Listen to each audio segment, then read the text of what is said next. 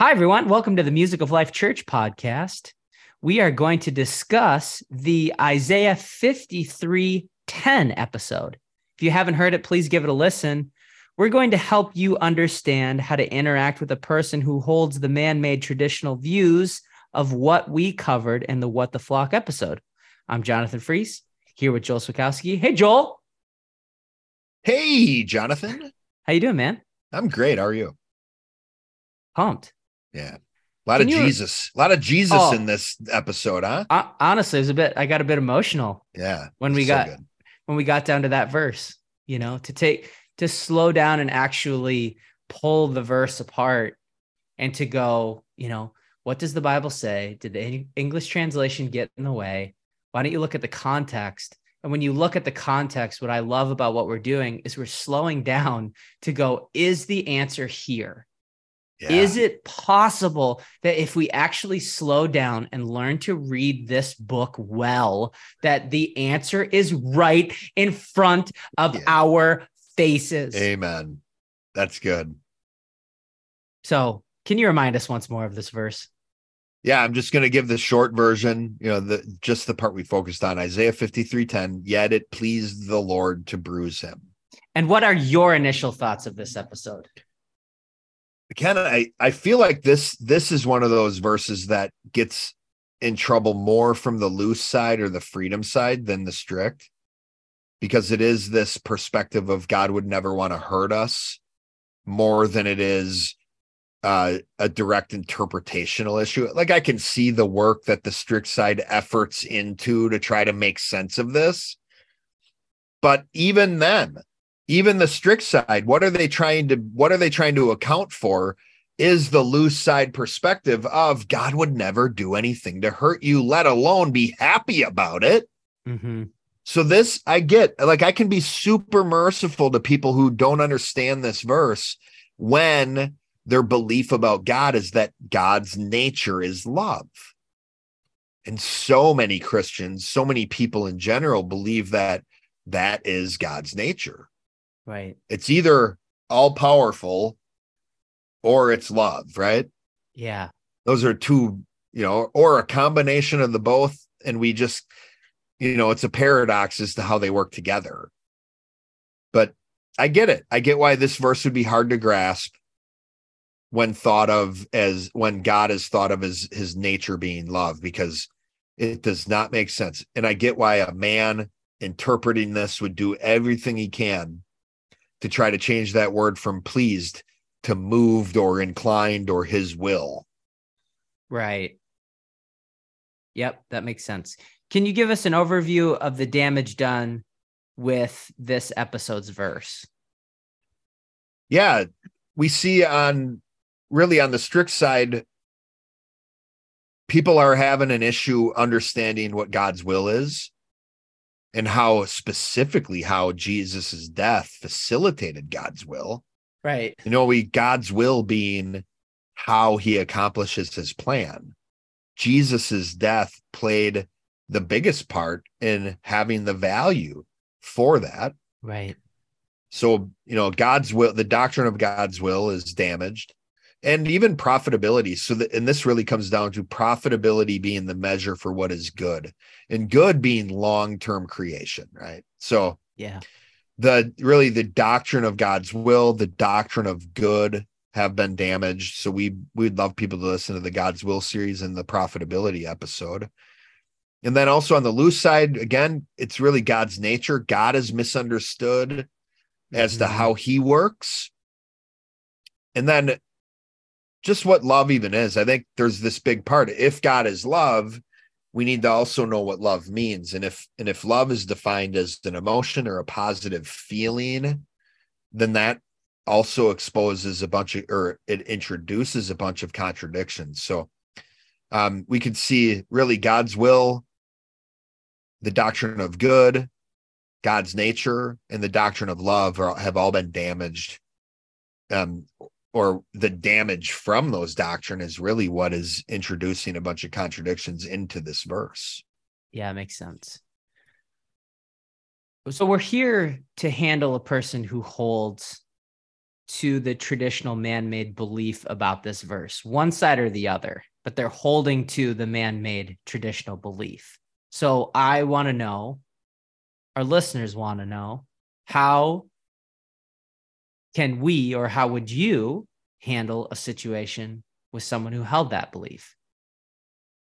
Yeah, I love this. I mean, we are like with the Music Life Church podcast, so directly just giving you 5 different scenarios of how you can handle somebody with these 5 different perspectives of this verse. This is like very, very clearly, this podcast is to help you learn how to be, more confident in your beliefs in a way that's a benefit to people who have a different view than you do. So it's essentially like with those episodes that you've talked about with the all the doctrine we've covered in the previous 5 seasons, it's almost like you've given us recipe ingredients that we can put together in our arguments to handle people who have traditional perspectives. So it's like, okay, you have onions, you have butter, you have flour, you have chicken. Now, what are all of the different ways that you can arrange those ingredients to make a meal for someone? Is kind of what this is like, where it's you have all these foundational building blocks. I like to think of doctrine like chords. Here you have all of these different chords. Now you can rearrange a melody on top of it, but without a chord, without knowing, you're very limited. You don't know if it's the right move or the wrong move. Right. So now we have all these chords, and now these people are initiating songs, and essentially we, depending on what song they're playing, we get to respond by basically, because we have this doctrine, you can play any song you want, or essentially you could say any verse of the Bible you want, and I'm going to have some way to respond to you that's going to create more out of the conversation. Awesome. Hopefully we'll learn something through it. Awesome. So here's the perspective. I'm just going to go right from Apostle Tater. Yeah. And essentially his point is it doesn't really mean what it says. Mm-hmm. So here's an example of somebody who did the work to rationalize why this Hebrew word could mean something different than what it does mean. If this was me dealing with somebody who said, yeah, that verse doesn't really mean what it says, I would just simply ask them, what does it mean then? And if they were persistent in keeping the words different than what the original language said, I'd ask them, well, how many words are you going to change the meaning of in order to fit your own worldview? That's it. Again, and we talked about this. It's like, you notice these questions we're asking do one of two, they do one of two things, and usually both. We start with really asking them, what do they mean by a key word? And then the second thing is we try to apply what they mean in a different area. Here's a second one. So this is a pessimistic view, I'll give you that, but somebody could look at this verse and say, well, God was actually taking his wrath out on man. This wasn't even God being pleased necessarily about the bruising Jesus had, but essentially like, I'm taking out my wrath on man through this. That's what I'm pleased about. Hurting somebody because I have pain in a different area. Well, I could ask this person, what's God's nature? Like, who is God to you? And if God was wrathful then, what about now? Does God still move that way?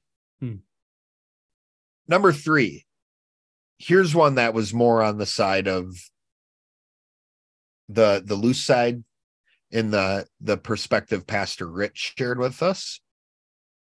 Somebody could read this verse and say, well, God's love, if it doesn't make you feel encouraged, this verse, when you're reading it, if you don't feel encouraged, you're not looking at it the right way.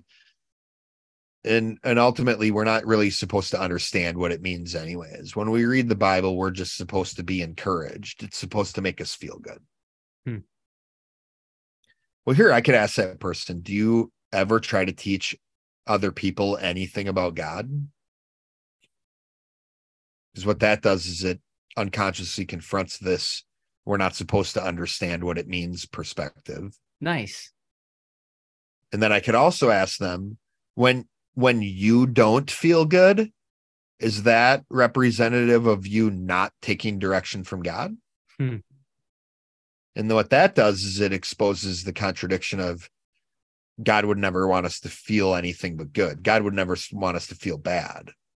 Well, if that's the case, every time you feel bad, just admit you're doing things in your own strength and you're not taking direction from God. Nice. Oh, ouch. I don't want that one. No. Never mind. I don't believe that. Never mind. Fine. I know what it is. Point number 4.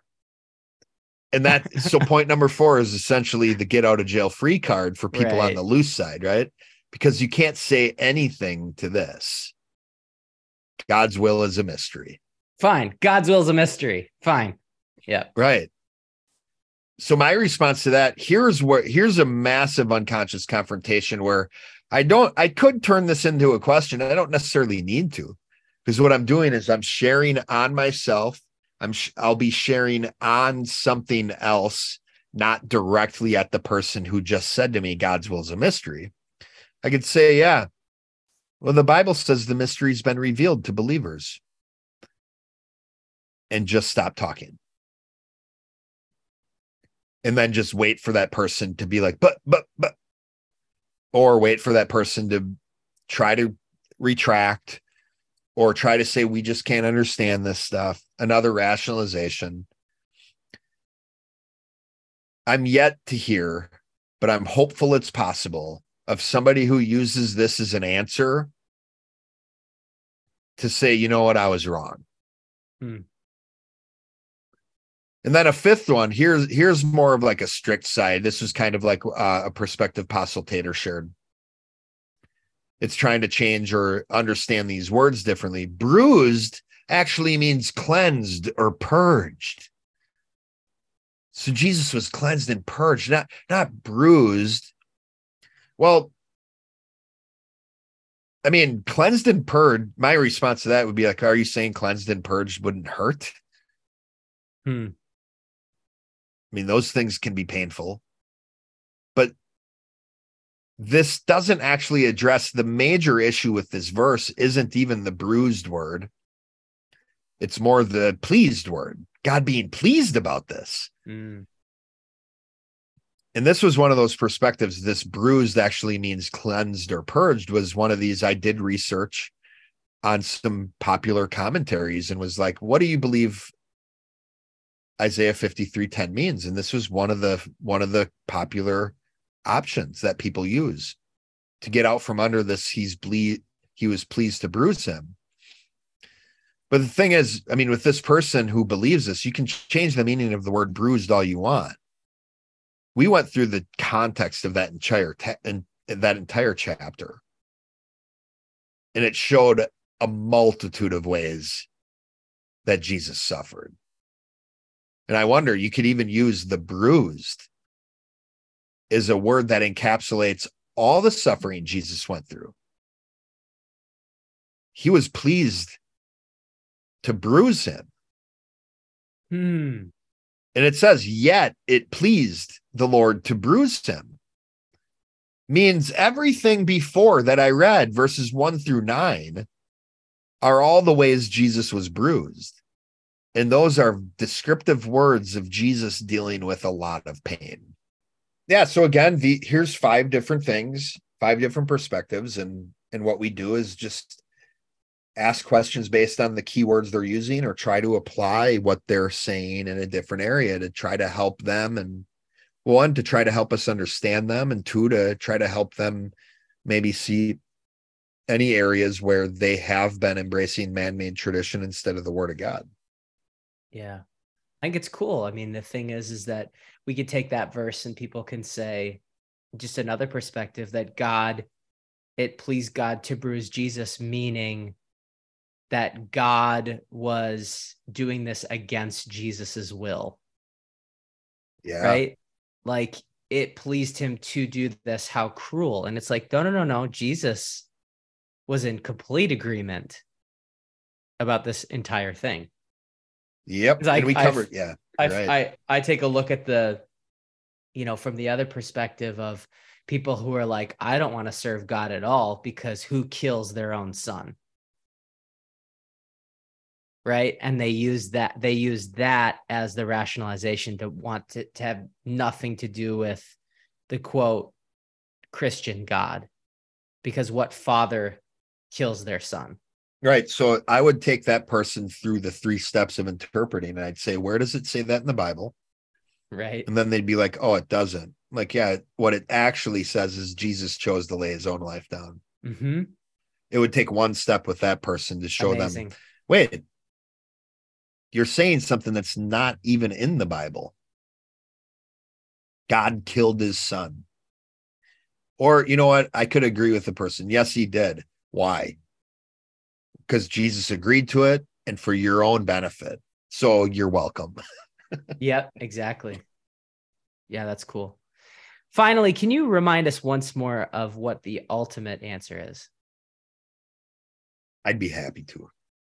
The ultimate answer is that the Father was pleased by Christ's bruising because it signified the value that would be needed for God's plan to happen and the bridge that was created between God and man.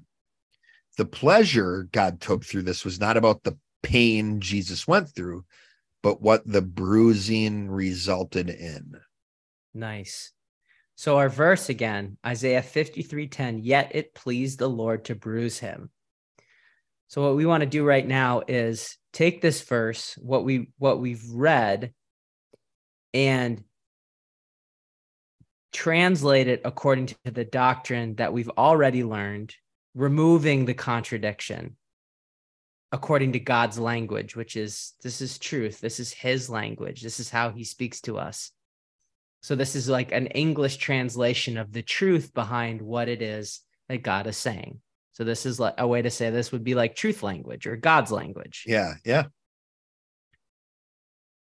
Isaiah 53:10, yet it pleased the Lord to see a hugely important part of his plan manifest itself through the suffering his son experienced. Simple, profound. Yep. They all got one opportunity to do it. Oh, I love that point. It was a banger. They nailed it. Perfect.